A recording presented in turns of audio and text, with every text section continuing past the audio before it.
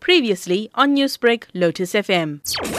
So we've donated 750,000 bars of soaps. Schools, old age homes, frail cares and other community centres across the country that were most in need of assistance with regards to educating around hand washing, but also a resource like soaps, so that we can ensure that we play our part in assisting the community. So why did Willerton Group embark on this project?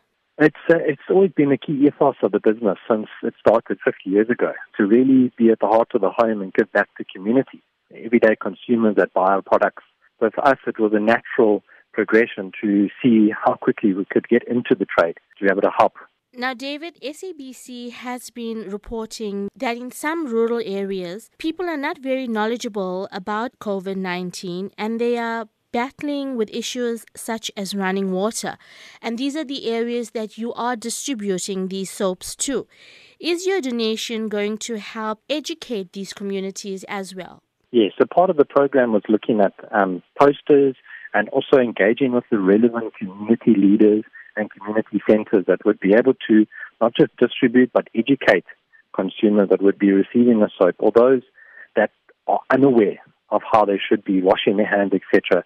The importance of clean water. And yes, you bring a valid point up, but that's why it's about all communities, all stakeholders, all organizations working together to find a solution to be able to help those that don't have access. As I said, I think we're in very unconventional times, and I think it is so important that everybody from all walks of life in South Africa acknowledge that there's definitely a need for everybody to work together. So if it's this partnership and other partnerships that are to come during this period of time, the importance is to ensure that the success delivers what it should do.